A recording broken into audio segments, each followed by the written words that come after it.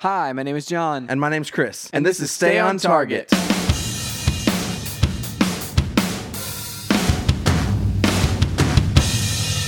Hey, everybody, welcome to Stay on Target. We are your hosts. You can find us online at stayontargetpodcast.com. That's right, John. So, this is our super special episode. The super special E3 episode. We're going to forego all of our regular routine. All of the regular routine. No news. Out the window. I literally broke the window as I threw it out. No pick of the weeks. None of that. No listener topics. None of that. No leaks by cheeks.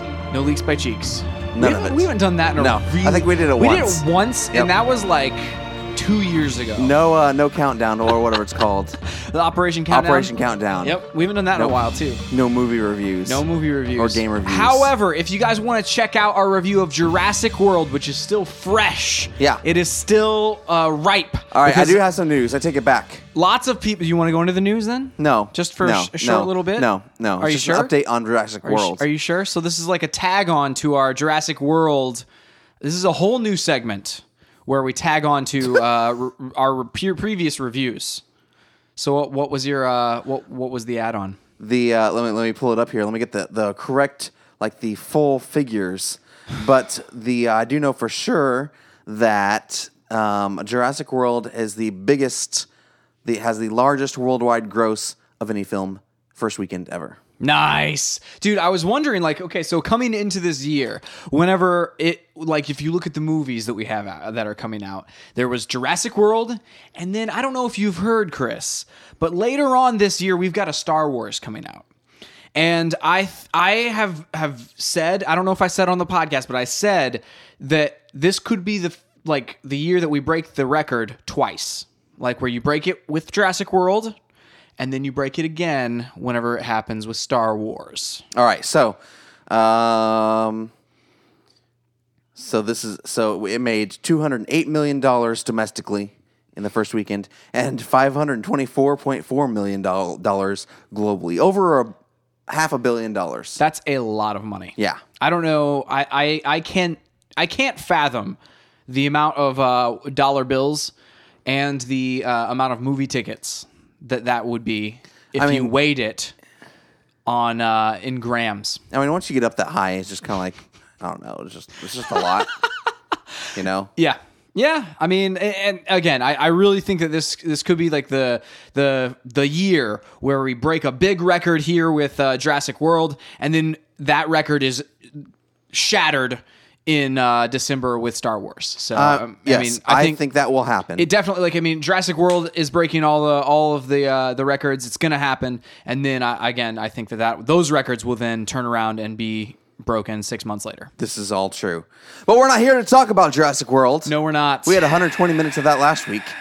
Yeah, and you should check that out on your StayOnTargetPodcast.com has all of that, or on iTunes where we are, and on Stitcher. Yep. As well, so check that review out. That was a fun one. We featured our good friend Cody Moffat. Yes, but this week we're talking about E3. E3. We just got done watching. I'm going to go in reverse order. We watched just finished the Sony PlayStation conference. Mm-hmm. Before that, we watched the Ubisoft conference. Before that, we watched the E3 conference. No, you mean the EA.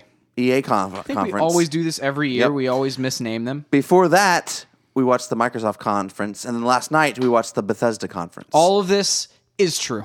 The only two conferences that we are missing are Nintendo and There are three, Square actually. Enix. Oh, and PC. And PC. Yeah, we will discuss those next week. Yeah. But Chris. Yeah. What a day it has been. It has been a wild day. I propose that we do this a little differently than we've done it before. Okay. Before we've kind of like gone through all the different publishers in a very like Chronological order. yeah, well, maybe not necessarily chronological, but we've gone in a like a very methodical fashion. Okay? Segmented.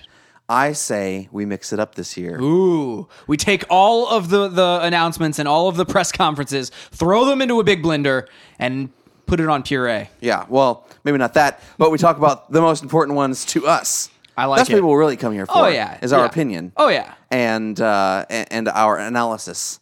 Not necessarily just us reciting what happened today. So, Chris, Yes. here's my question to you in this proposed format, which I like. do you want to start with our like big picks of Yes. of the show, Or should we tease that or for the should end? we wait until the very last thing? I don't know, man. It just, or should we put it somewhere in the middle? No, I say we just start with it. All right, so we'll just kinda talk here. Let's just be a natural conversation. I like it. From the day. I like it, Chris. What we kind of like saw and thought. So rapid fire. Tell me what your favorite thing was. Oh man, I don't know. I don't know what my favorite thing was. I know what my favorite things were. Okay, so tell me about tell me about a few of your favorite things. These are a few of my favorite things.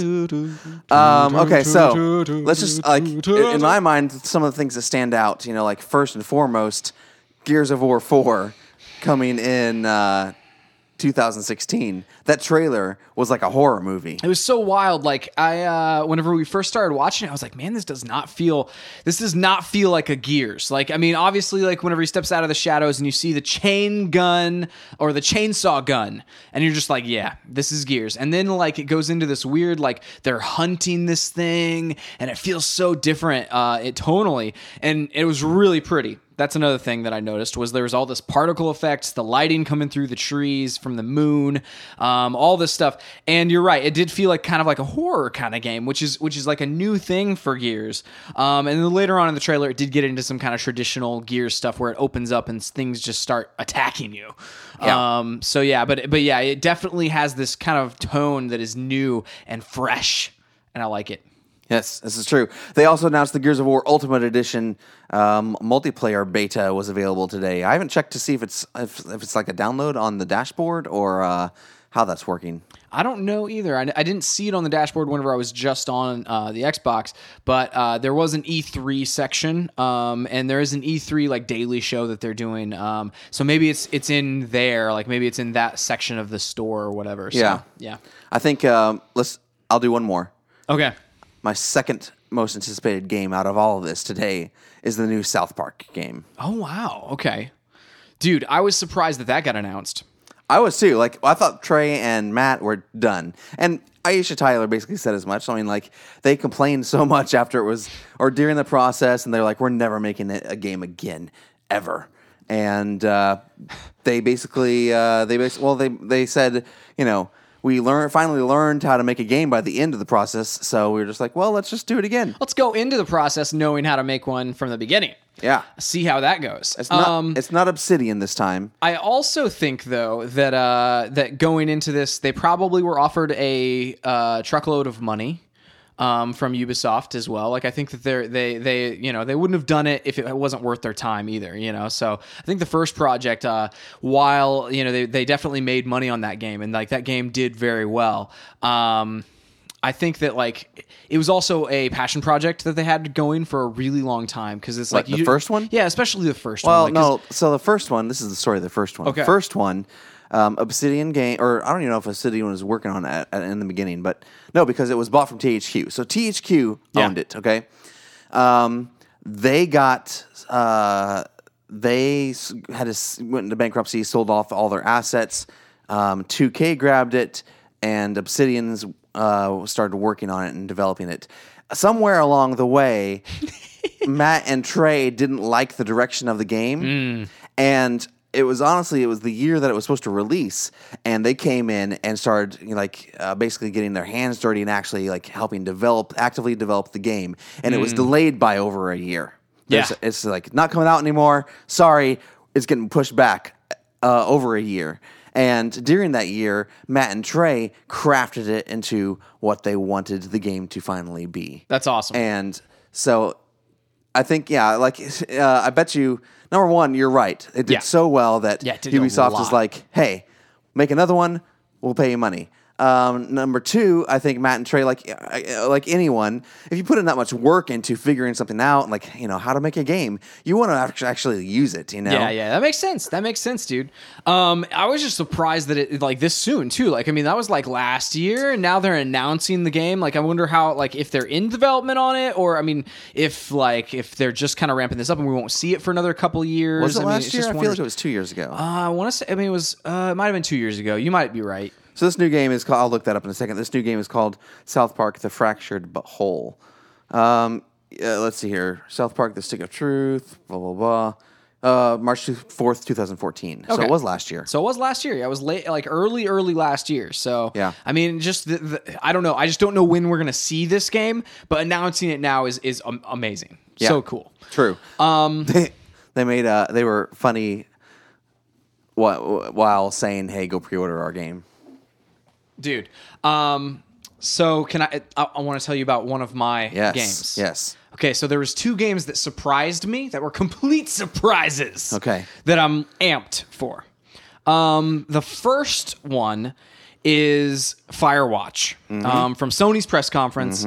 This game looks so cool, and I've heard numerous things about it on the internet, but it's like I hadn't seen the trailer, I hadn't seen anything from it. But Firewatch is this game where it's a first-person game, kind of has this like really very like I don't know how would you call the art style? I mean, it's like it's I mean, it's kind of cel-shaded, but not really. right. I mean, like a lot of the environments, it felt like it's brightly colored, and it's got a very kind of a Pixar-ish kind of plains maybe type of a vibe to a lot of the environments and things. The way that the rock formations are made and things.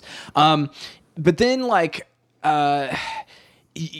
like you're talking on this radio to someone who's in a different Firewatch tower, and a mystery ensues. I don't know if she's in a Firewatch tower. I think she's like at home base or something like that. I gotcha. So, but it's like, yeah, and then a mystery ensues, and it's just like I'm so intrigued by this. I want to go play it right now. Right. I think like there's a little bit of like personal choice involved, like in your interactions with the person on the other end of the walkie-talkie, and so I mean, yeah, these 2 characters just in their relationship and things. I just want to investigate this and see what this is like.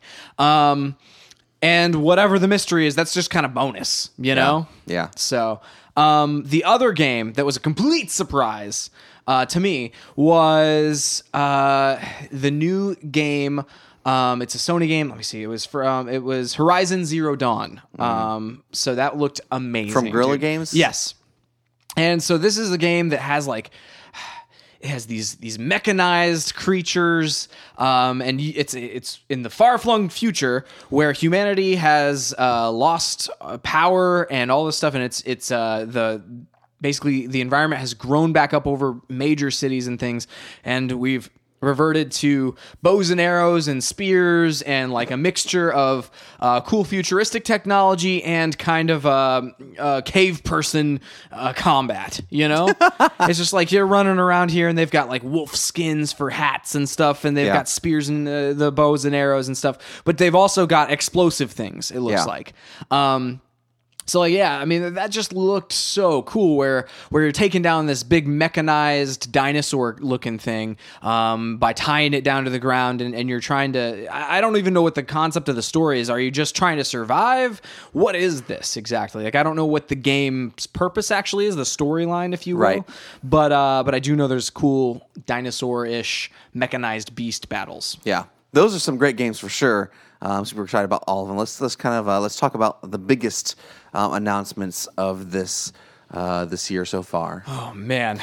So we have the big exclusives. So we have Halo 5 Guardians from Microsoft. They showed us some multiplayer stuff that honestly looked a lot like kind of Titanfall. I think, what do they call that? Oh, Was it Warzone? The big battle. This is the first time that they've had huge battles in a Halo game, and it was 24-person battle.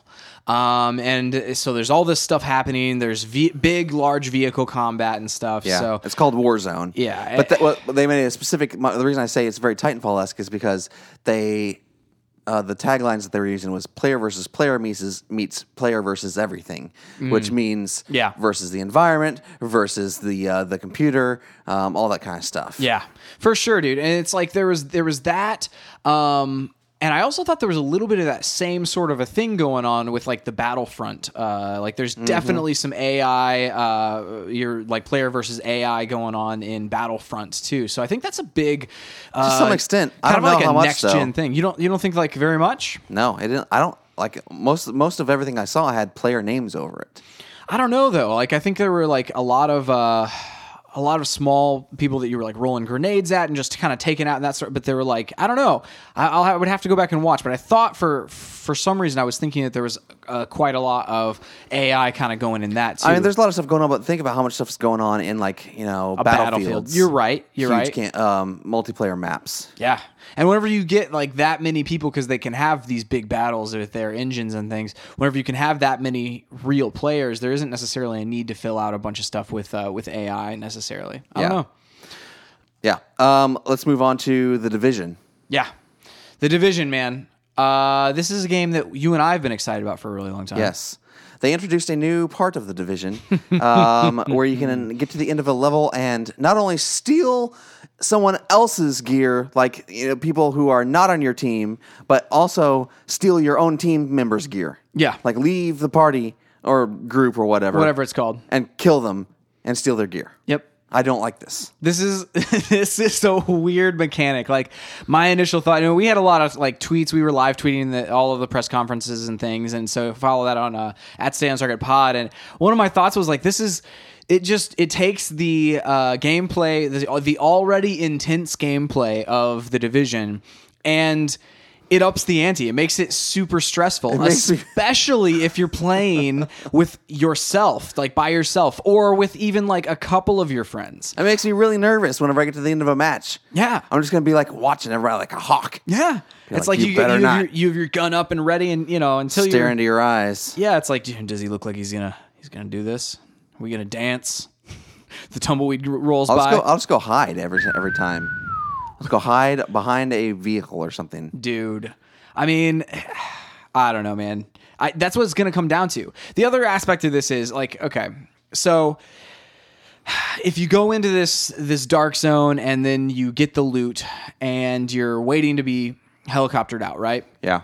So even if you do steal everyone else's loot, is that worth it? Like, is it truly worth it to go through all the trouble, potentially lose your progress by dying somehow, by them killing you first?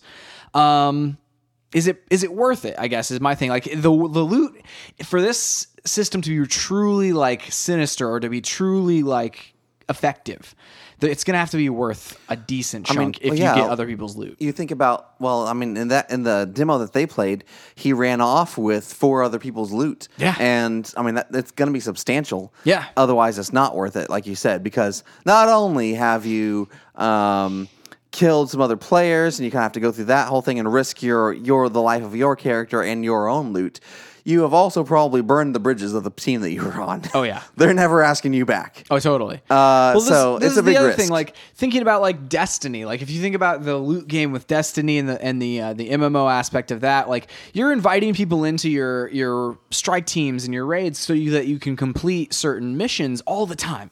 Like all the time, you're like, oh, and this is just a friend of a friend who I played with this one time, or whatever. It's like you're inviting. Sometimes you're sending out kind of random invites, and in this game, that's not gonna fly because it's like how do you know this person is kind of the first question that I would ask if somebody's like, yeah, let me send out an invite to my buddy. Right. It's like, how do you know him? Do you trust him? Is he going to trust him with your child? Are they going to be fine, or are they going to steal our stuff? Did you live in your house? Right. It's like, at what level do you trust this person? Yeah. It's just, I don't know. Yeah. Like it introduces this level of stress to the game that it's interesting. Like this is the first time where like something has come up with this game where I've not immediately just been like, yes, because this time I'm just like, this is intricate. I like it, but I don't know. You mentioned Destiny for a second. Sony showed off Destiny's new expansion, The Taken King, in their conference. So let's talk about this for a second. You had some in-depth thoughts about this. Yeah, well, first thing, I'm excited at this new Destiny content. It's a new raid, new story missions. What they're calling a new location, and that it's a new ship that probably has like 3 or 4 like different things on. Maybe the raid is located there. I'm not really sure. It's a ship that's floating out in the rings of Saturn, is the way it's described online. All for $40. So let's talk about the price for a second. What they have described is almost the same amount of content as the first expansion pack, The Dark Below, where there's story content, there's a raid, there's new weapons and gear, there's a new strike. The only difference that I can see is new subclasses for your individual characters. And potentially a new location, quote unquote. Like the Dark Below had a couple of new areas that opened up, but they were just like an extra room. Right. So my question is like, know. okay, so that was $20. Is it worth another $20? Or are 3 new subclasses and a quote unquote location worth another $20? Man. I don't know, because this thing's $40. Also, good question. The way that they've priced it, they're coming out with basically a Game of the Year edition of Destiny that includes the first 2 expansions and now this expansion and the base game for $60. Yeah.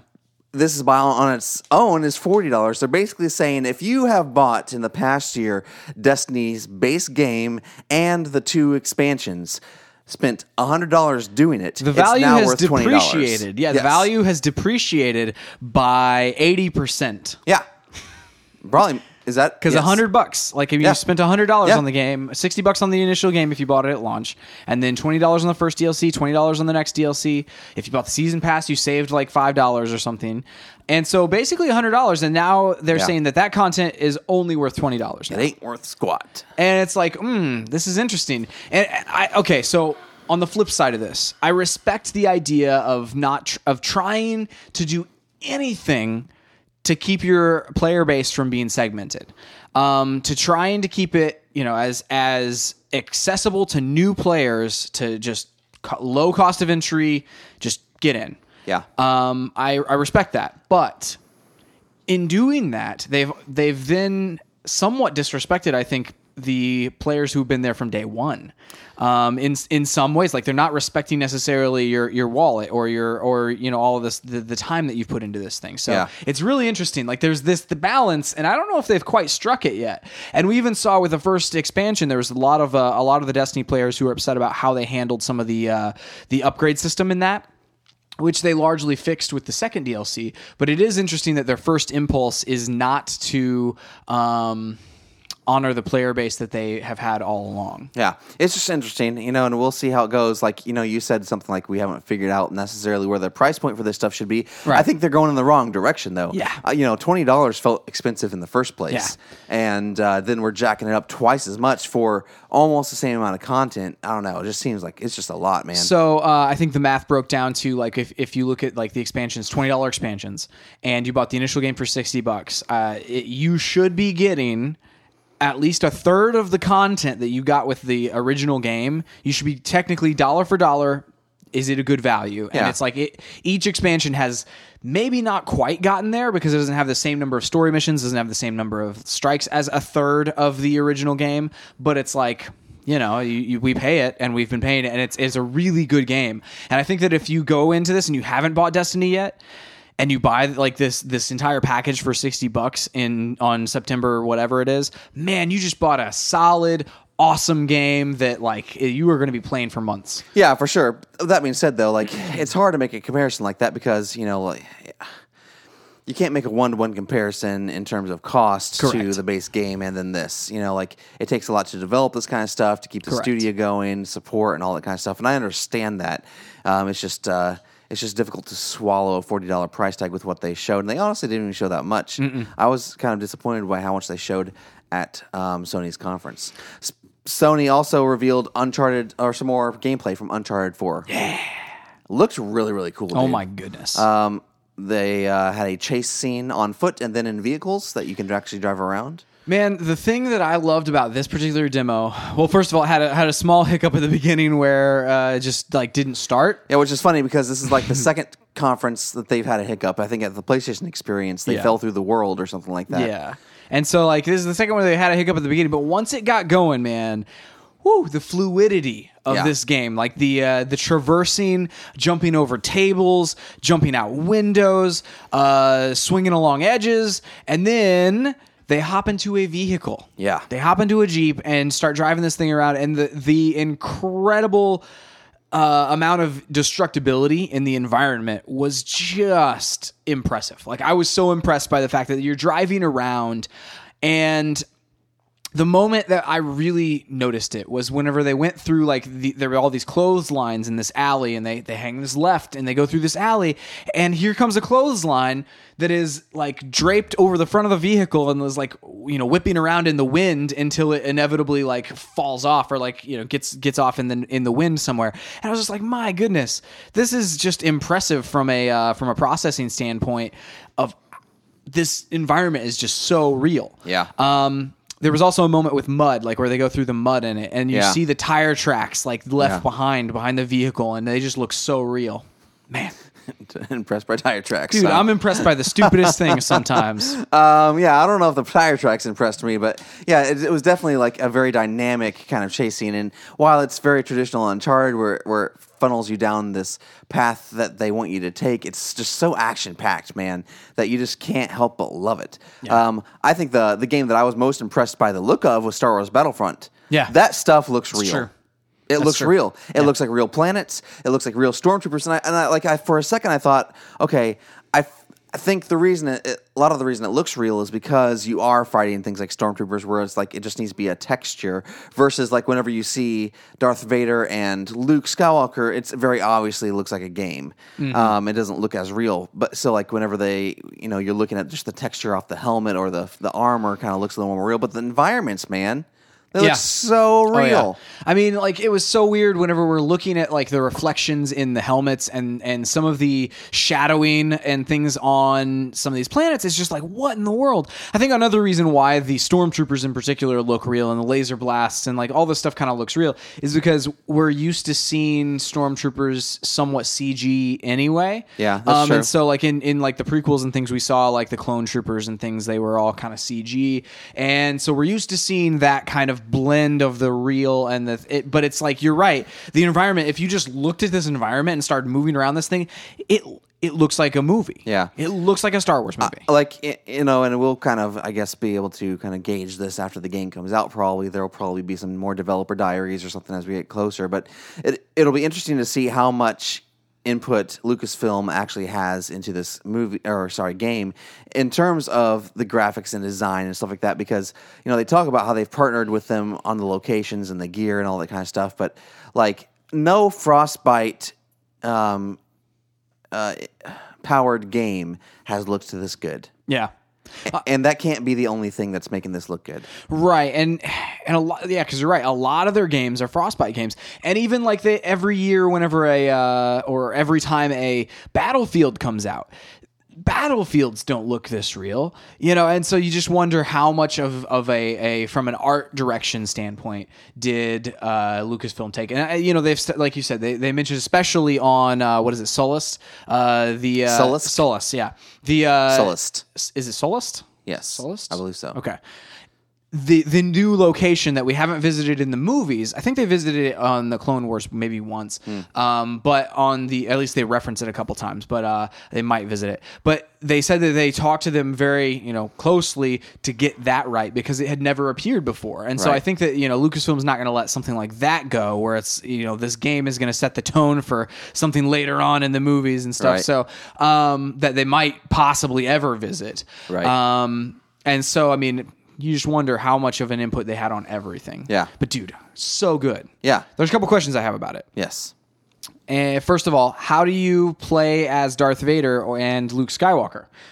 And we talked about that a little bit, and I don't know, like they haven't explained that yet. Yeah, we talked about like, okay, is it a kill streak? Is it some sort of like, I don't know, like something you call in, or I don't know, like I don't know how that necessarily works. Yeah, like because I mean, you wouldn't think that there'd be able to be more than one Luke Skywalker running around at a time, anyway. Right. So I mean, I don't know how that's necessarily determined. Are you randomly chosen? Like, does that happen sometime?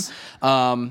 Another question I had about this was, whenever you look at the game that they've pitched, they pitched this highly multiplayer game, and then you have this kind of co-op mode that's horde mode, and that's what we were viewing in this the PlayStation, the Sony press conference. I think it was not a direct like, hey, you're against the enemies, you're against like AI, or it was like a hoarder mode or whatever. But it's like, what is that like on a like day-to-day level? Do you keep playing the same missions over and over? Are there different missions that you can do in the same maps? Like what's the... Tell me about more of like what the package is. Did we even get a firm release date for it? Yes, I think we do. For Battlefront? Let me look and see. Okay. I'm not sure if we did. You might be right. Now, as you're talking about that, something that we didn't get a firm release date for was Tomb Raider. And I was honestly very surprised about that. I think so there has been some marketing. They didn't mention it in the press conference, Okay, so which is suspicious. so we haven't. But so we haven't gotten the official. But there was like some marketing materials that were released that it was the same day as Fallout 4. Fallout 4. What are we talking about right now? Tomb Raider? Tomb Raider. Okay, Tomb Raider. They're definitely holding off from it, and they're not going to release it the same day as Fallout 4. I can't imagine, because that was the plan, though, because like that's what the marketing materials people got was, and then in the conference they didn't say a word about whenever. Right. It was Well, they coming said out. holiday. It was very clear it was holiday. Yeah. So, I mean, they're not going to go up against Fallout 4. And so if they were planning that, they're moving it somewhere else. Maybe they're just trying to figure out where to move it. Yeah, I mean, what do you think? Earlier, later? Just kind of depends. November 17th for Battlefront, by the way. Interesting. So, like, if I'm releasing Tomb Raider, I'm releasing it, probably as close to December as I can. So honestly, I just screwed it a few weeks before Fallout 4. I don't know what else is there. So you push it up, like you move it up in the. Oh yeah, you don't go after. I don't think. And this is the thing. I think both games have different audiences. Yeah. The action adventure crowd is not necessarily the open world shooter crowd, and so True. I don't think they have to worry a whole lot about each other, but there will be a lot of bleed over. And if I am Tomb Raider, I'm going to get in there first. Honestly, I think that they need to get in there first, and then they need to like make a big push as far as marketing goes around Black Friday when people are doing holiday shopping. Yeah, I agree. And so you look at, and that goes for any of these games, right? Of course. Well, this fall is so packed with like lots. I mean, you got Halo, you've got Tomb Raider, you've got Forza 6, which this is all from Microsoft. Yeah, it's all from Microsoft, and then we've got Battlefront. We've got, just a ton of games. Right. So I would get away from. I would do the same. I would do anything I could to push Tomb Raider up a couple of weeks. Yeah. That'll make all the difference in the world for that game. Because you're right. While they're not the same game, and while they don't appeal to the same. Like if I'm in the mood to play a Fallout game, like an open world shooter, I'm going to be in the mood to play that game. But that doesn't mean that like I use all of my Tomb Raider energy to play this game. It's like I'm still going to want to play Tomb Raider. But it's just that Fallout is such a large game, and it's such a massive time suck that it's like people aren't going to have a ton of time. And so I think you're right. Like they're getting that holiday crowd where it's like, hey, get the everybody's buying this game for other people, or it's like, hey, there's a new Tomb Raider. I'm going to buy that for Chris. Mm-hmm. And then I give that to you while you may be playing Fallout for a couple of months. You still have Tomb Raider and you're still going to play that game. Right. The only other reason why I wouldn't push it back into 2016 is because that you've got you've got Uncharted that you're running into. They're not pushing it. No one's pushing. Like, there's a lot of talk out there and a lot of buzz. People are like, "Oh man, get out of the way of Fallout 4." No one's pushing games back at this point, because that was something that people were pulling last year, and I think it hurt them. We pushed a lot of things into spring 2015, and it hurt them. You think about Evolve specifically. Yeah. It had so much buzz coming out of E3, and a lot of buzz, all the way even into the fall season, and then they've pushed it back into the spring, and it sold like crap. There were a lot of things that hurt Evolve, though. There was they overdid the betas. While they were using the betas as like marketing, but it's like by the time that game actually came out, I felt like I'd played it. True, but it's not the only one. The same thing happened with The Crew. You push the Crew into, it's supposed to be holiday last year as well. And we played the beta, and it was, basically the same game in fall last year as it was in spring whenever it finally released, and it did crap. Yeah. And so, it doesn't hurt. I think if you're pushing back a game for its merits, to make the game better, that's okay. Well, I think you also look at Batman. Like you look at Batman, we'll see how Batman sells next week whenever it comes out. Batman's going to do awesome. It's going to do it. But it's like I think that there was a level of excitement whenever it was like, hey, it's coming out in October. Whereas like now there's a little bit more of like, man, that's been coming around for like, this is the second E3 that we've seen it.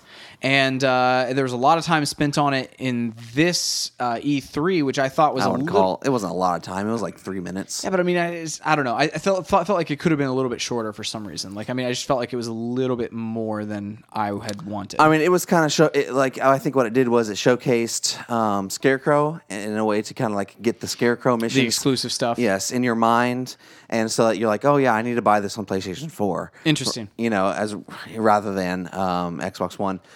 That especially like that got pushed back, but that got pushed back for creative reasons, not to get out of the way of something. I think it's a mistake. Like I would launch things sooner, this is the thing.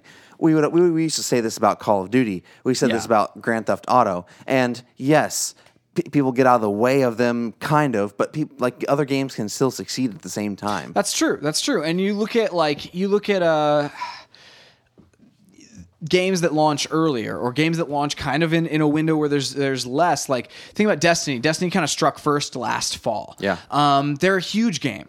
Yeah. And then around that same time we had Sunset Overdrive, and it's like, while that sold well, it didn't do bad numbers. It wasn't like this huge phenomenon or anything. It's so I mean, you look at a lot of factors there, and whether it's around these other big releases, it doesn't matter as much as it could, because it's like a person at this point has already, like, most gamers who are hardcore gamers have already decided what they're going to buy. And it's like, I've already decided the 4 games probably that I'm going to buy, 5 games I'm going to buy this year, or this fall or whatever, whenever they come out. I mean, maybe if they're planners. Like, I mean, yeah, I think, a lot of gamers will look at the games like, oh, okay, I want this one, this one, this one. I don't know if they're A, budgeting their time, B, budgeting their dollars, because you kind of just like, okay, well, it comes out and either you have the money for it or you don't at the time. That's true. It kind of just depends. Or you have the time for it or you don't. Or it's like, if it comes out and you're in the heat of this other game and you're like, man, I don't have any time to spend on The Witcher or something like, something that's a huge game or something like that, because you're already spending your time on this other one. Yeah. It's like, hey, I'll buy it whenever I have time, and then it's gone. So yeah. I mean, I think where that situation kind of breaks down, you're right, is whenever they run into each other, because like, okay, there's 2 releases within 2 weeks of each other. That's probably one paycheck for people who get paid every 2 weeks or something like that. So, it's like, okay, well, I have money to buy one of these. Which one I'm going to buy? That's whenever they make that decision, like spur of the moment. Yeah. So I don't know. Like it's always interesting to me to see, like, week 1 sales versus, okay, I think the reason that Microsoft uses terminology like holiday 2015 is so that people think of things like Tomb Raider in terms of buying this as a gift or asking for it for Christmas. Yeah. Like they try to get in your head, so you're like, oh, it's the holidays, I should be playing Tomb Raider. Right. Well, and they also space out their games a lot. Like, I mean, if you look at the 3 big releases they have, like, they're about a month apart right now. Like, where we have Forza. They have 4 big releases. What's the 4th one? The remastered Gears of War. That's right. When does that come out, though? I'm not sure. I mean, I don't know. It's right around there. But anyway, so like the big 3 kind of big new games, not a re-release or whatever, not a remastering. Forza, and then you have your Halo, and then you have your Tomb Raider. And so like those 3, it's like they're spaced out enough to where if you wanted to buy them like one right after the other, it's going to be a good time. Like you can just buy your Microsoft games basically and play one for a month, and the next one for a month, and the next one for a month. It's like they're spaced out enough to where that works.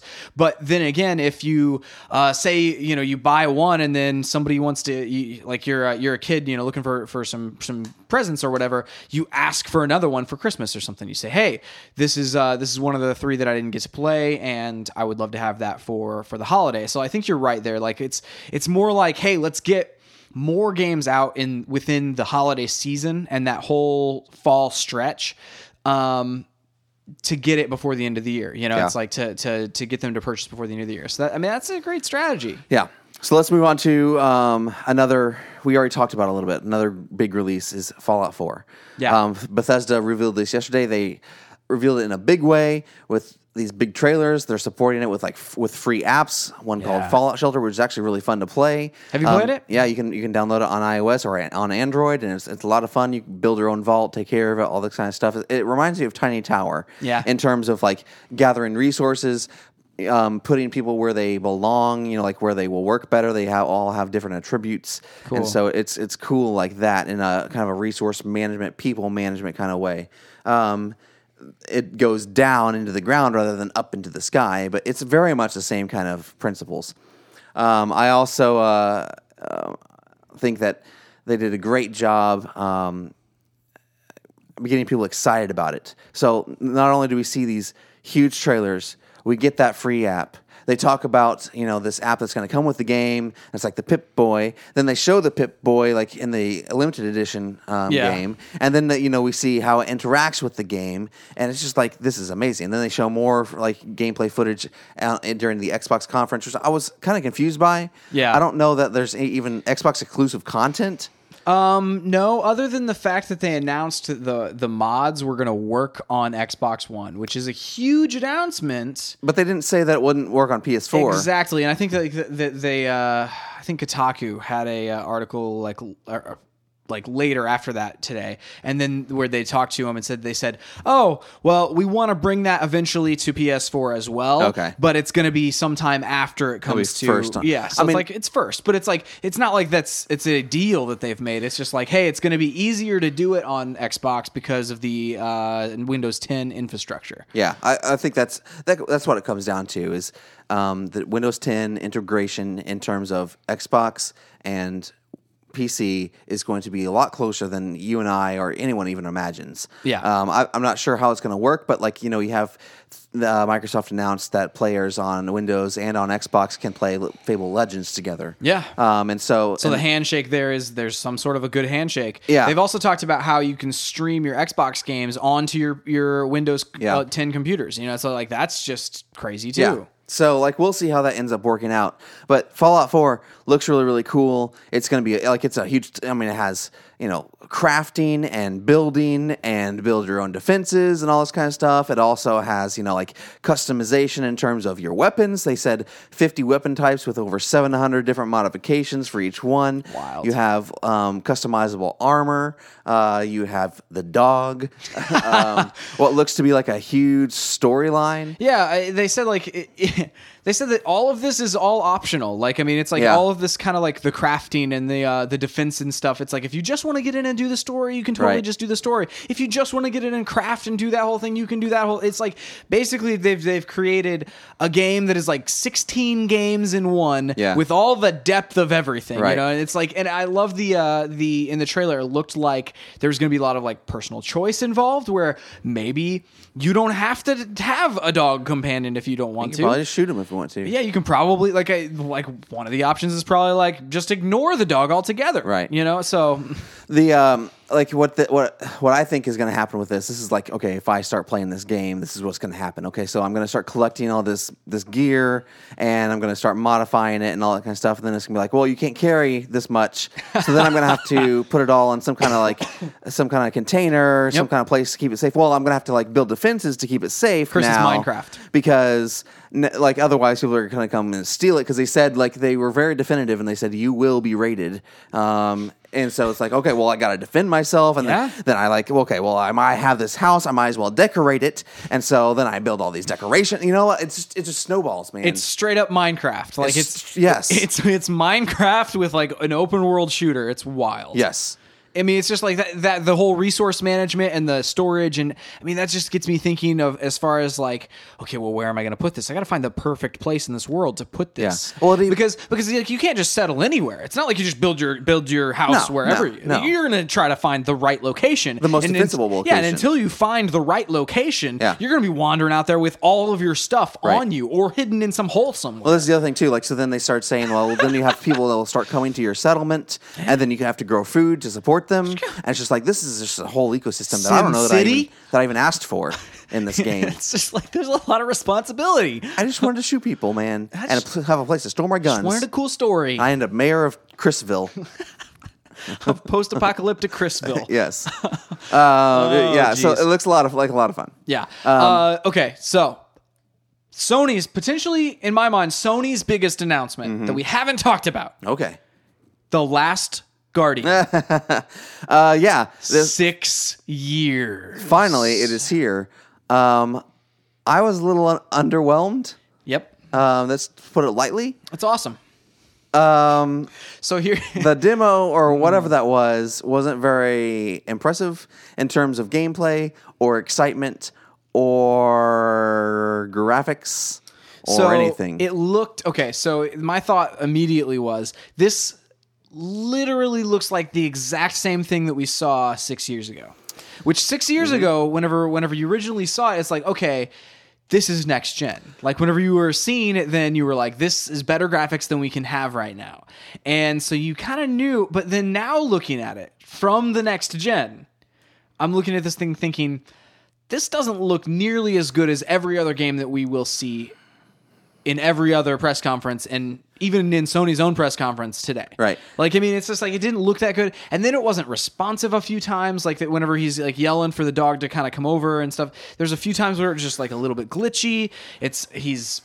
I don't know. There's a few things about it that were strange to me. They said it's coming out in 2016, so it's not even anywhere near the place where it needs to be released. Yeah. And maybe we won't see it for another 6 years, Chris. honestly, like I wouldn't be surprised to find out that this only exists still because someone didn't want to give up on it and was like, we're powering through. Yeah. It's a good idea. We're going to make it. Yeah. And so they're just powering through, making it with whatever engine it has or has always had. And they're basically like, this is what I wouldn't be surprised because they started 6 years ago. There's no way they had even the specs for what they should be, what kind of engine they should be running for the next generation, all that kind of stuff. Like, honestly, like I would bet money that this is a last gen engine, and this is basically being ported to next gen systems. Yeah, I mean, okay, so speaking from a business standpoint, it's been 6 years they've been employing a studio to make this game. For all we know, it was one guy Well, that they stood up in the middle of the conference. I mean, like, but Team Eco is supposedly been on an entire floor of the Sony building or whatever, working on this thing. But it's like just even if it is one person, or even if it is a couple of people, Yeah. you're paying all of these people for 6 years to make a game. Yeah, that's true. There is and you're paying for a lot of things. They're not going to recoup their money on this thing. I mean, it's after this, because even after the 6 years, it had been like 2 years since Shadow of the Colossus had come out before they even announced this the first time. Right. So it's been like 8 years since this team has released a game. And so you're not really going to recoup those costs on this game. It's like, I've just wondered for a couple of years of like, why not just bring it out, cut your losses, to bring it out and be like, hey, here's the game, and let's but get it out there finally. I think that's what they're doing, and I think that's what they were trying to make a big deal out of it, this time. But like honestly, it wasn't even that impressive, and it would have been better, like honestly, if they hadn't this was a gameplay trailer. Yeah, they should have shown us either not shown us anything at all or shown us a pre-rendered sequence or something like that. The only reason I think that they led with it is because this year for Sony at E3, and we can talk about this a little bit later. We're going to talk about this toward the end, but this year for Sony was the year of, well, this is what you'll get in a year or 2 years. Like this is like everything. Like they don't have many exclusives coming out this year. Yeah, it's all in the future. Mm-hmm. And I don't think to say they had Uncharted was releasing this fall, and they were releasing a couple other things this fall. Like we wouldn't see this open up the conference. Yeah, well, I mean, I also, the quote from Shuhei Yoshida, right after, whenever he came on after that, he said, "You don't know how long I've waited to reintroduce The Last Guardian."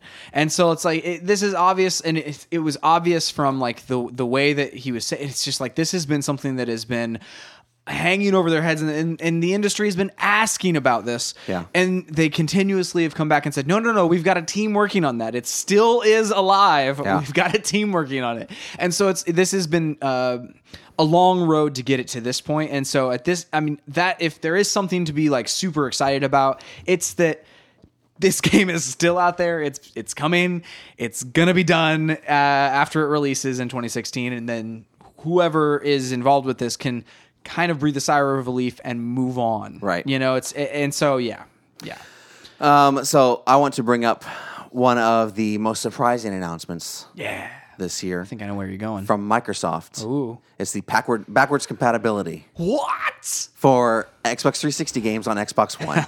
Okay, that blew my mind. Did you expect that? No. There's no part of me that expected No this. one expected that. Yeah. And the claim was made that there will be 100 of them by this fall when it launches. Right now in the preview program, like By holiday, I think, whenever they or said. by holiday. So whenever that starts for them, a couple months. Yeah. But right now, in the preview program, members can go ahead and start like testing it, basically. Yeah. And I think there are 44. Sorry, there's not 44. There was what was it? 4 times like 6. What would that be? That'd be 24. Sure. There's 24, around 20. We'll go with that one. 20 to 24 games available right now. Yeah. And it's basically just up to the developers to Yeah. say, hey, Microsoft, we want ours available on the Xbox One, backwards compatible. Any of your digital purchases will just automatically show up as downloads on your Xbox One. Yeah, they said they will. They will automatically start showing up in your games library. So Right. it's like it'll just happen. Like it won't be something where like all of a sudden. Well, it you'll won't just kinda have download it. them. Right. They'll be over like on the right where it's like, you can download them. Right, but it's like I'm going to be checking that like every Yeah. month or so. It's like I'm going to be like, oh, can I play BioShock Infinite yet? Can I play BioShock Infinite yet? Right. Because like I've been wanting. Well, that'll only be if you have it digitally downloaded. Right. I mean, I do. Right. Okay. But it's like all of these free games that we've been having on our Xbox 360s for Yeah. the games with gold. It's like that immediately now becomes way more worth it. Yeah. And it's like whenever they release these games with gold, it's going to be more imperative that everybody goes back and says, yes, I want this game on my 360. Yeah. You brought up a couple of interesting questions about this. Yeah. One of them being like if there is a like in the transition period from Xbox 360 to Xbox One, there were a number of games that were on both consoles. Right. The achievements even were separate Right. on both consoles. So like Right. there was the 360 achievements and then there were Xbox One achievements. And you were wondering if whenever you basically get the download. Or even Child of Light. Let's just use Child of Light as an example. Like, Yep. So for Child of Light, if you bought it on 360 and you upgrade to your Xbox One, whenever you download that from the store, are you downloading the up-resed, ported over version of the 360 one, or are you downloading the current or the better edition Yeah. of the Xbox One version? Yeah, like if it's a good question because I think, if I'm Ubisoft and I'm saying, okay, this person bought Child of Light, or let's say, Valiant Hearts. They bought Yeah. this game on 360. They're going to play it on Xbox One. Do I really want them playing what is arguably probably a worse quality game on Xbox One whenever I can just give them the Xbox One version for free? Yeah, It's they've already bought it. They already bought it. So in that case, does it by default become some sort of cross-buy situation like Sony has between PS3 and PS4 games? Yeah.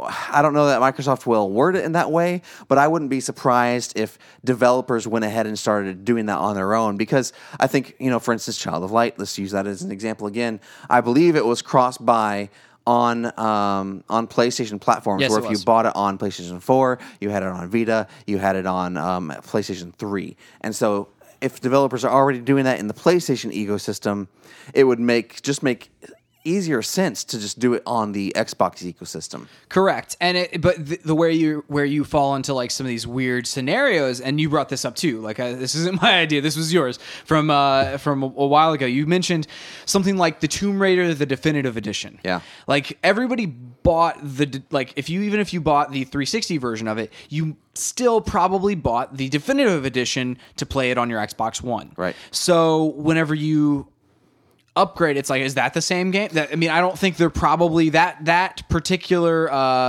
developer, publisher, whatever. I don't know if they're going to say, yeah, go ahead and port our or hit the button to switch our 360 version, because basically they already have a upgrade path that people have paid for and people Right. could pay for. So I mean, like if something like that, like definitive editions or Game of the Year editions that are on the new consoles, I just wonder how those are going to shake out. And I mean that's why I think that Microsoft is leaving it up to the publishers to contact them about it. But it's that's a good question too. I mean, I think that was more of a I think this is what they'll do kind of thing. For instance, if let's take BioShock Infinite for example. You mentioned something about finally being able to play BioShock Infinite on next gen. Right.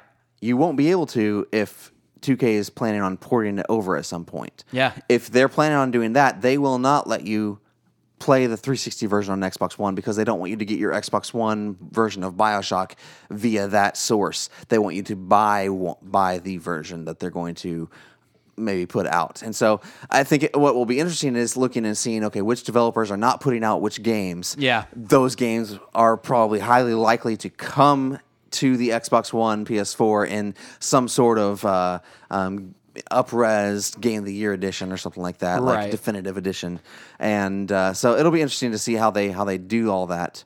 In the future, but it's super cool. I feel like it's a game changer. I also feel like it's a move by Microsoft to say we have a lot of people still playing their 360s, and we're tired of it. We want all these people over playing Xbox One games. Yeah. So, okay, fine. You can keep all your games, bring them over, but just buy our new console. Right.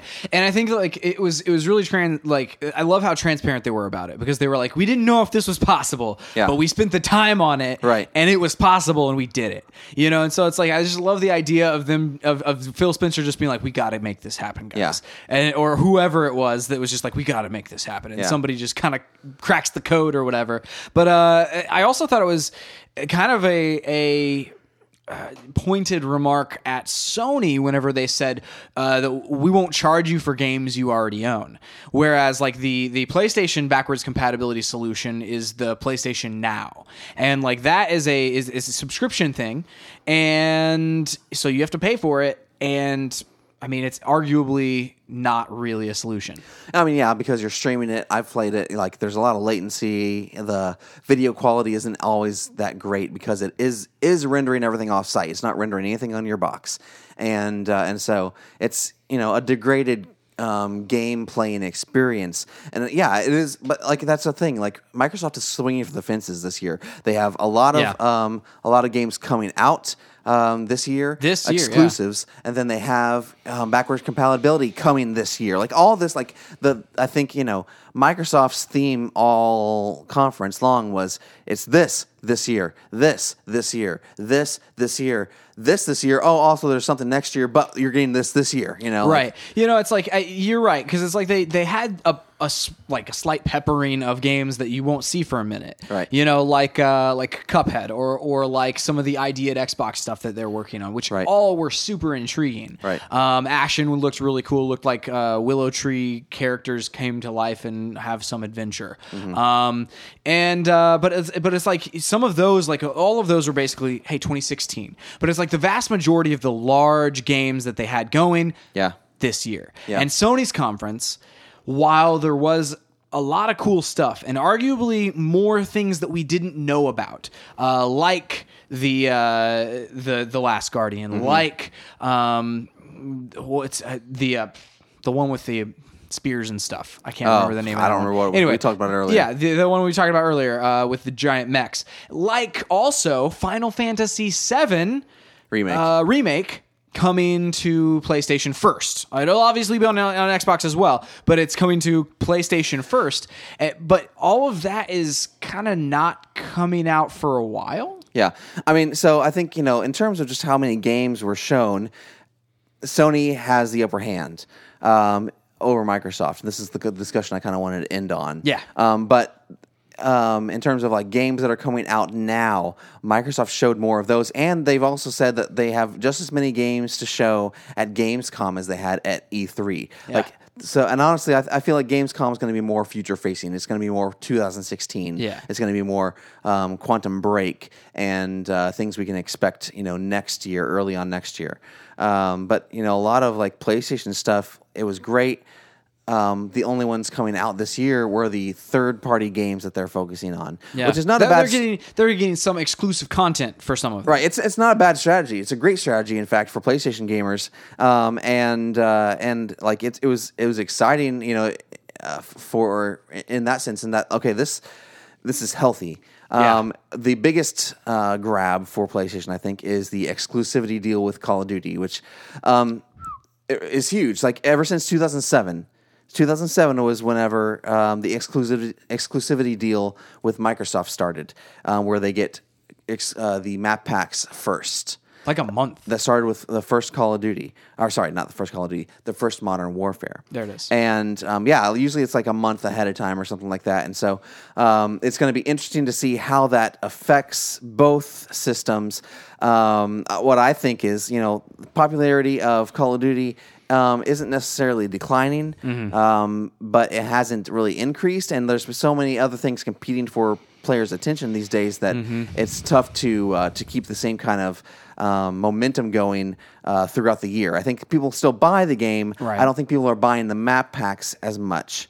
Right, and you look at like the like outward facing marketing that you receive from Activision, and it like with Black Ops 1, it was like, oh, and our player base is growing this month. We have this many more new players. And then in Black Ops, all the way up until Black Ops 2, like Black Ops 2 was still that way where it's like, we've got more players, we've got more players, we've got more players. And then Ghosts hit, and all of a sudden, all of this, how many players do we have on the network? Right. And we've gained this many more people. We've sold this many more copies. All that marketing kind of has gone away since Ghosts. And it's like, I don't know that means it's declining. I really don't think it is. I think if anything, it's just kind of sitting in the same spot. It's just kind of there. It's like you have this thing that is just a moving vehicle, and it's still moving. Yeah, I mean, I think honestly what happened was, Xbox is looking at the deal that they made. And, Xbox, I think, made a multi-year deal. It's been 8 years. I don't know that it was an 8-year deal, but it was a multi-year deal. And they were like, whatever Activision was asking, they probably didn't want to pay because it's not as beneficial for them anymore. And they don't necessarily need it in terms of, okay, what exclusive content is coming out over the next couple of years? They look at their games lineup and like, we have a pretty strong games lineup. We don't need this right now. Right. And then, Sony's looking at this year saying, man, we don't have any exclusives coming out. We're focusing all of our attention. We've talked about on the podcast before, focusing all of our attention on exclusive content for third-party games this year. And Batman, Battlefront, Destiny, and now Call of Duty. They're like, well, we can just snag this up out from underneath Microsoft. And this is a multi-year deal because the comment was made in the press conference by, I forget who from Treyarch, but he said this is the first year or something like that that Call of Duty content will be available first on PlayStation. Yeah. And so this is definitely a multi-year deal. Yeah. This is something that's going to stick around for a while. I think the biggest question is whether this will make players jump ship from the Xbox One to PlayStation. Mainly It's a big unknown. Mainly in terms of competitive multiplayer. Yeah. Well, I mean, that's the question, because like if you look at the PlayStation, the general like PlayStation thing, we were in the theater today with a bunch, hundreds of PlayStation fans, and this announcement did not light their world on fire. It was weird. Yeah, the entire audience was like, "Why do we care?" I mean, it was just like it's because they're not used to exactly playing this game, and most of them kind of look at the Xbox exclusivity deal that Activision had before, and we're just like, they were just like, why would we care about that anyway? Because Call of Duty, it started that exclusivity deal, and I think a lot of people just assume and associate Call of Duty with Xbox, and so all of the Call of Duty players have been on Xbox, right? And so you wonder, I don't think it's going to affect PlayStation gamers nearly at all, other than the fact that they're going to have to watch Call of Duty stuff in their press conferences for the next 7 or 8 years. Yeah. but it could potentially affect some of the hardcore audience that is on Xbox. Yeah, I mean, it's weird. I mean, that's where I think we might see a shift over to PlayStation is in the competitive gaming scene. People who want to like get the maps first and have a competitive edge over everyone else because they've been playing it for longer. I think that we might see a shift to PlayStation in that specific demographic. Agreed. It'll be interesting to see like what kind of numbers they do, or like I don't know, just kind of how it affects things. I hope like the bummer part is like.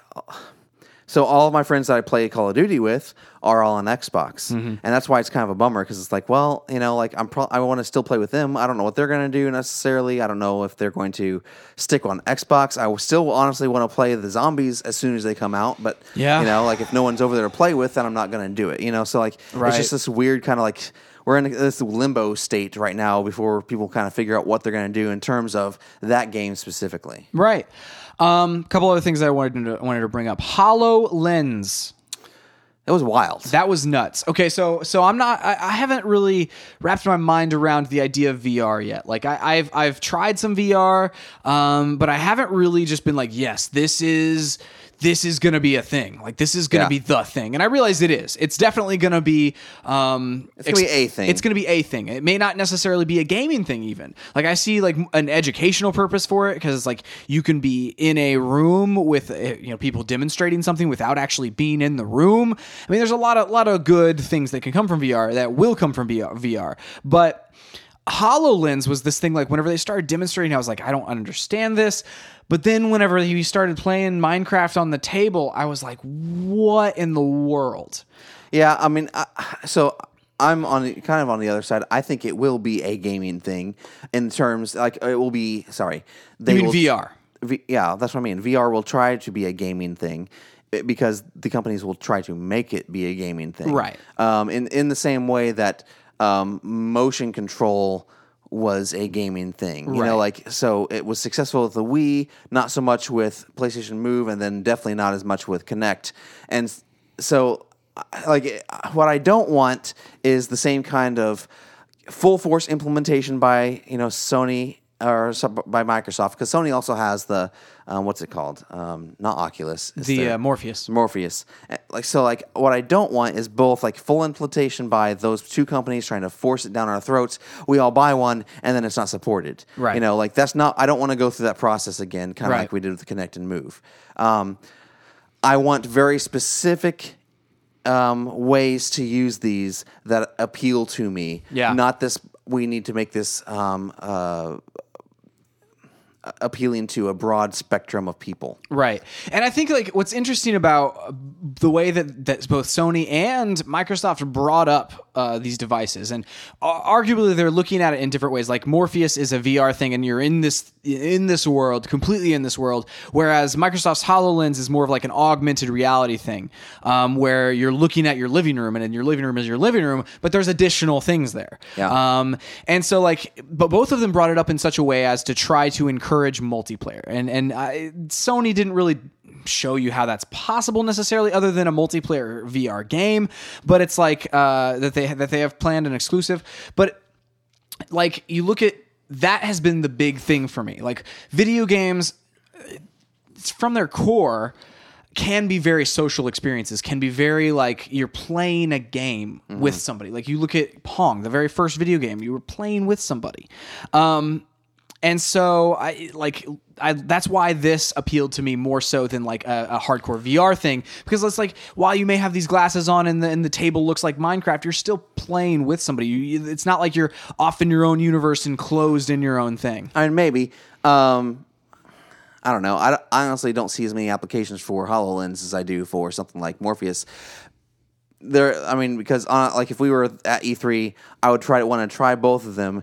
Sony made a big point that if you come try Morpheus, you're going to be trying it with 3 other people. You're going to be sitting on a couch with 3 other people playing the same game. And so I think they your point is legitimate in that, yes, gaming is a social thing, and you kind of like automatically think, well, whenever you put on a VR helmet, that you're just kind of in your own kind of world. Mm-hmm. They're trying to break that mold and say, no, this is something for your whole family. Yeah. But I look at that honestly, and I think this is going to cost me $800. Yeah. These are going to cost $200 a piece. Yeah. And if I have Actually, I four think they friends cost over more. or 3 friends over, the 4 of us to play is going to be $800. I think they released there was some pricing info on the Oculus, not on Morpheus, but on Oculus, and I think it was going to be like $300-$400 a pop. Yeah, I mean,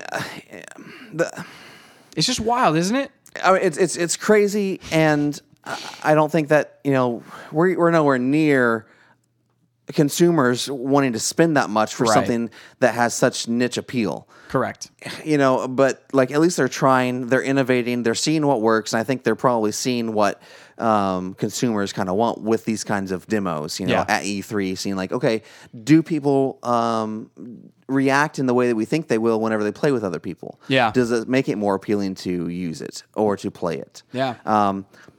Like you said, so I think the difference between something like Morpheus and HoloLens can, kind of adapt to your surroundings. You can put stuff on the table and stuff like Yeah. that. But those are the only kinds of things that they've talked about.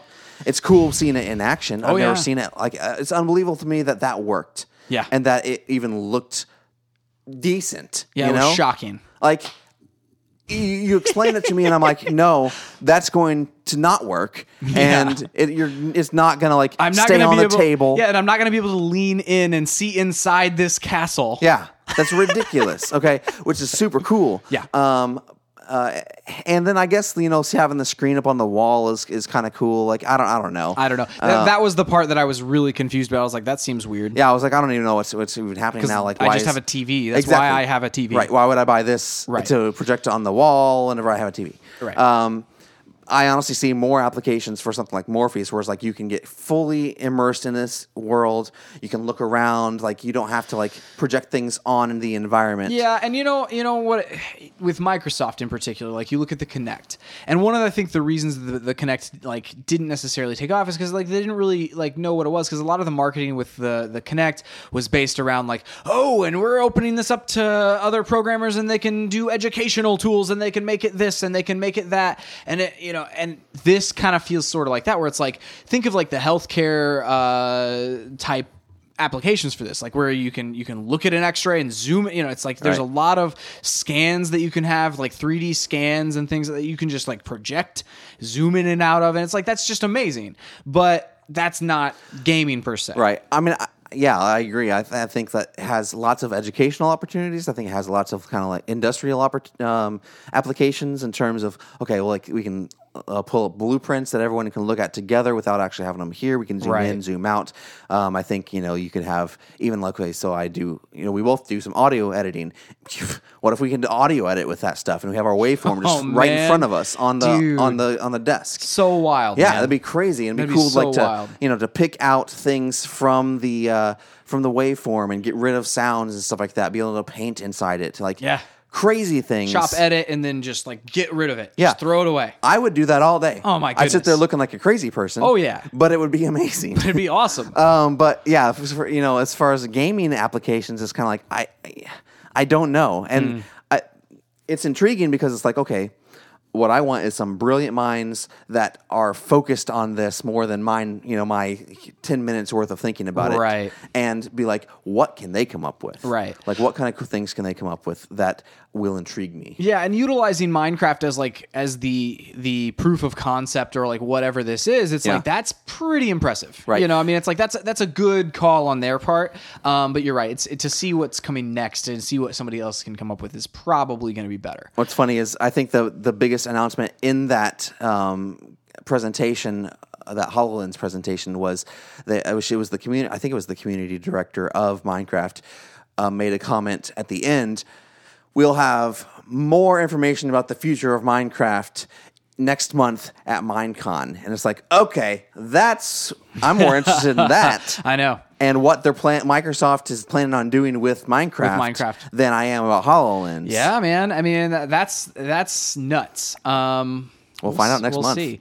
I did want to mention the Mirror's Edge game. Yes. That game looks amazing, and that game I will play on day one. Yep. I love the idea of the non-gun combat first-person thing. Yeah. Of taking out these people with kind of this kung fu. I mean, the first parkour it's a stuff. better version of the first Mirror's Edge. The Yeah. first Mirror's Edge was amazing. And plus, red shoes. I just like the idea of like whenever you're running around, you can see your red shoes kick out in front of you every once in a while. Yeah. It's just a cool I mean, idea. it looks better than the first game. Like everything kind of like flops around. Yeah. Like your arms kind of flop around, your legs kind of flop around. I mean, it looks kind of weird. Yeah. Not like a rag doll, but you know what I mean. Like Yeah. it doesn't look natural. This looks a lot more natural, which is really cool. Well, and like last year, whenever we saw it, we saw like the what was it, the design doc or whatever, and it was like all of this weird footage of like, okay, we saw the red shoes, that was fine, but it was like really rough stuff, basically, where it was like, hey, we're looking at the pre-alpha, you know, it's like this pre anything. And this year we just saw a lot more of it, and I'm excited about it. Other thing I wanted to mention, notable mention, was Unravel, the game that at EA's conference. It was this kind of yarn, kind of looking awesome game. I was intrigued by the whole concept. It looked really sad. Yeah, it was. Yeah, it looked. Yeah, because this guy's slowly unraveling. Well, yeah, it's like what happens at the end of the game? Do you just run out of yarn? I don't know. Like, I will cry my eyes out. I thought about that too. I thought it was even funnier whenever the presenter was talking about how 2 years ago he was in the woods playing with Yarn Boy or whatever his name Yarny. is. Yarny. It was And you're awesome. just like, what in the world are you talking about, dude? I love that guy. Like, it was so much fun because like I thought that he was up there and it's like this is something that he has put his heart into for like 2 years or whatever, and he's just like, I've arrived. You know, 2 years ago, I was in the amazing. woods with Yarny. Well, he was talking about like Stringing from he was on trees. vacation with his family, and he was like he had this idea for the game, and Yeah. he said like, I just put together a character that I could put together at the time. I imagine When he just when I- probably had a bunch of yarn sitting around. I heard the story. I know the story. I just thought it was. You just thought it was funny. The comment was funny. Yeah, was it was curious, humorous. Yeah, I just I loved the look of that game. I'm excited to play that one. So I mean, what was funny was not funny. What was cool was the game world looked very realistic. Yeah. And then Yarny is obviously not, and so it was cool kind of seeing the two interact together. yeah, for sure.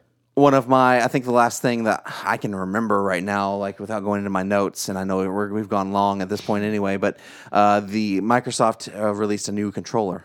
I'm very intrigued by. That's right. Holy cow! I can't believe we forgot about that. Yeah, it has remappable. All the buttons are remappable. All the joysticks. There's 3 different kinds of joysticks, 2 different kinds of D-pads. You can adjust the triggers so that they're hair triggered triggers. You can have a couple different profiles on the actual controller. You can store as many as you want in the cloud through an app that you control your controller with. You have buttons on the bottom that you can assign what appears to be sequences of inputs to. And, dude, like, I'm super pumped about that thing, man. I'm buying one for sure. Yeah, dude, it's an elite controller, and I love like the swappable parts and things. Like it just comes down to of like, okay, so do you want to spend the what is that, like $150 to buy it or not? And it's like I think it would be worth it. Like if you Yeah. really like wanted to pony up the cash for it, if you just had that liner or whatever, Right. it would be worth it. If you do a lot of gaming, if you do especially like competitive gaming, like competitive shooters, Right. man, that controller is just gonna like help you destroy. Well, even just for comfort level, like sometimes I do wish like my left thumb was higher than it is. So that, like, because I feel like I end up playing further back on my thumb than I should. But like with this, I could adjust like the height of the one joystick right. if I want to, without having to go either buy a third-party controller that's not necessarily as compatible, or buying some kind of crazy modded controller that I can't trust, you know? Yeah. And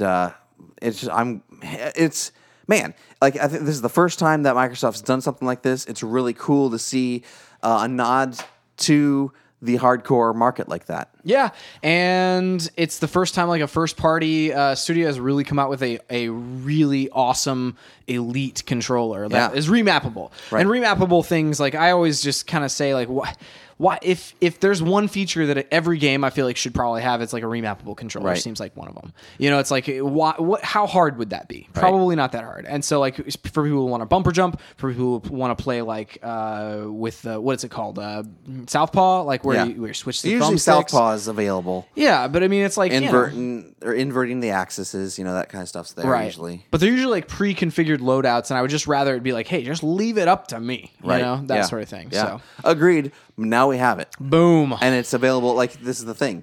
It's not going to be necessarily different from game to game. right? You can program it to be what you need it to be for every game, and that every game be the same. Yeah, and you can have like I think there's 2 profiles on the controller that you can have, so you can just swap back and forth. Yeah. Yeah. Anything else that we've missed? I was looking at there's just like different games, like other games, but I mean we hit the big ones. So Yeah. I want to say that we're solid. Other than some of the indie stuff, no mention of Vita. Nope. And There was one Vita game. I forget which one it was. Right, and they showed a Vita. Yes, they did show a Vita. But they didn't price cut the Vita and like that sort of thing. Yeah, there were some surprises in terms of like no price cuts this year from anyone. Well, Microsoft kind of had they did their business of being like, hey, we're going to keep it at this price, and for an extra $50, you can buy a 1 terabyte drive, which I thought that it was interesting that Sony didn't announce a larger hard drive yet. I know that that's probably in the works for them. It's got to be. So that's probably something that's coming later this month, maybe at Gamescom, maybe later this week. Who knows? But it didn't happen here. Something else that was a distinct lack of Red Dead Redemption. Oh my gosh. I don't know if did we talk about this on our like expectation show or whatever? Oh yeah, you predicted it, or I predicted it. I predicted it because I wanted to preemptively predict it for you. Yeah. So nope. No Red Dead Redemption. I'm very disappointed. Maybe it'll happen at Gamescom. I mean, if I were to bet on which one it would happen at, it's got to happen at one. Which one does it happen at? I would bet Gamescom because that's in Germany, like in Europe. And so like it's closer for Rockstar to go to or for Rockstar to have something at. Rockstar is not located in Europe. Aren't they? No, Rockstar San Diego is who works on all these. Oh, man. Well, then that is completely incorrect. Jeez. Well, I mean, this would have been the one then, Chris. I don't know. I don't know. Maybe next year. Yeah, I mean, I can see it happening at Gamescom, but I don't know. I would need to go back and look and see where GTA 5 was announced. Like, if it was even announced at a conference, I don't even know if it was. I'm trying to remember back. We are both wrong. Rockstar Games, commonly referred to as Rockstar New York City, is located at Broadway in New York City. No. Is that the wrong one? That's the wrong Rockstar. Oh man. Hang on. We're both on our phones doing research. Do this research here. Yeah. Rockstar Games. This is how we find out information. Okay, so it looks like Rockstar, you're right. The umbrella for Rockstar Games is in New York City. That owns all the Rockstar games. And Rockstar San Diego does most of the game development. They have one in Scotland that does some like of the multiplayer stuff. Yeah. Then they have another one in Leeds. It looks like it does quality assurance. And then it looks like they have another one that did some handheld stuff. Yeah. So there you have it. This could have been the one, but like they didn't ever have an official press conference. No. But I don't know, when did they announce GTA? I don't know. Or did they just do it? I feel like Rockstar doesn't even have to do anything. They don't. Have to do any conferences. No. They just do what they want. Dude. Yeah. Honestly, they could say, hey, we're putting out a game in a week, and people would still flock to the stores and buy it. So I had that thought about, and I'll say this and I'll be done. We kind of talked about the lack of information about the Taken King from Bungie for Destiny, and I was like, I wonder why they didn't show more. And then I remembered how well their live streams did for the reveal of the last downloadable expansion on Twitch. Right. They did like a month-long thing where every single Wednesday they live streamed new pieces of it and showed it off. That gained them way more press, way more eyes on their specific thing than this would have. Oh, yeah. So I was like, man, if I had that kind of platform, I wouldn't release much information now either. Yeah, I mean, and Rockstar, again, same sort of following. I mean, they could just announce that they have stuff coming out. I mean, even before the heists, we knew it was coming for like a year or whatever, but they didn't really tell you what was in heists until like shortly before, and then it just came out. So, I mean, So maybe it just happens, Chris. Maybe just one of these days it happens. We did talk about the job listings. Did we talk about that on the podcast where they had the online job listings? Yeah. So maybe they might be a little bit farther out than we think they are. Like maybe now is not the time to announce. Yeah. They could be about a year and a half, 2 years out, something like that. Oh, we forgot on another exclusive. Oh, no, never mind. We didn't talk about that. We did talk about that. Okay. Are we good? Did we cover everything? We're good. Chris? I think we covered. Are you sure? Yes. If we haven't covered anything, go to our Twitter account. It's at Stay on Target Pod. We've been tweeting there all day. Everything's there. John more so later on in the day. My phone was down to about 4%, and I was like, if I pull this out in the middle of this thing, it's going to die. Couldn't risk it. No. Could not risk it. So I mean, you got to save it for the big things. yeah, we will also be tweeting again tomorrow, which will be Tuesday, which is probably when you're listening to this. If you're listening to it later, tough luck. Go back to our Twitter and see what we thought of all this stuff. Oh yeah. There's some really good stuff in there, like Yeah. and yeah, so some definitely some more stuff worth checking out for Yes. sure. And if we didn't cover anything, and we really think that it should be covered, we'll cover it next week as well. Whenever we cover, If we didn't cover anything you want to be covered, tweet at us hey, there's a good one. at Stay on Target Pod. And if you have any questions that you want us to discuss, make sure you tweet at us at Stay on Target Pod, at Stay on Target Pod, hashtag. Yes. Stay on topic. And we might potentially have some posters. We have some Mad Max posters over here. We've got Yep. some Batman versus Superman posters. We've got, I think, an E3 poster or two that we got from the exclusive Sony We do. E3 thing. We've got some stickers and things. Yep. We'll if we pick your topic after you tweet at us and use that hashtag, then we will send you a poster. Yes, if you give us an E3 related topic, we will give you the exclusive poster we got for going to the PlayStation Experience. There it is. Dude, I think that about covers it. It does. This is going to be up for an extra long period of time, but that's okay. Yeah. Like I said, stay tuned next week for our follow-up to this special E3 episode. Yeah. And we'll talk about Square Enix and Nintendo a little bit more, and anything else that comes out over the course of the conference. Yeah. The other thing I wanted to mention was we have that review, the Jurassic Park review, or Jurassic World review, from a couple of days ago. So make sure you check that out too. Yep. Be sure you check us out on StayOnTargetPodcast.com, on Twitter at ChrisWright250, And John Wright 777. and at Stay on Target Pod. That's it for this week. We'll see you next time on Stay on Target.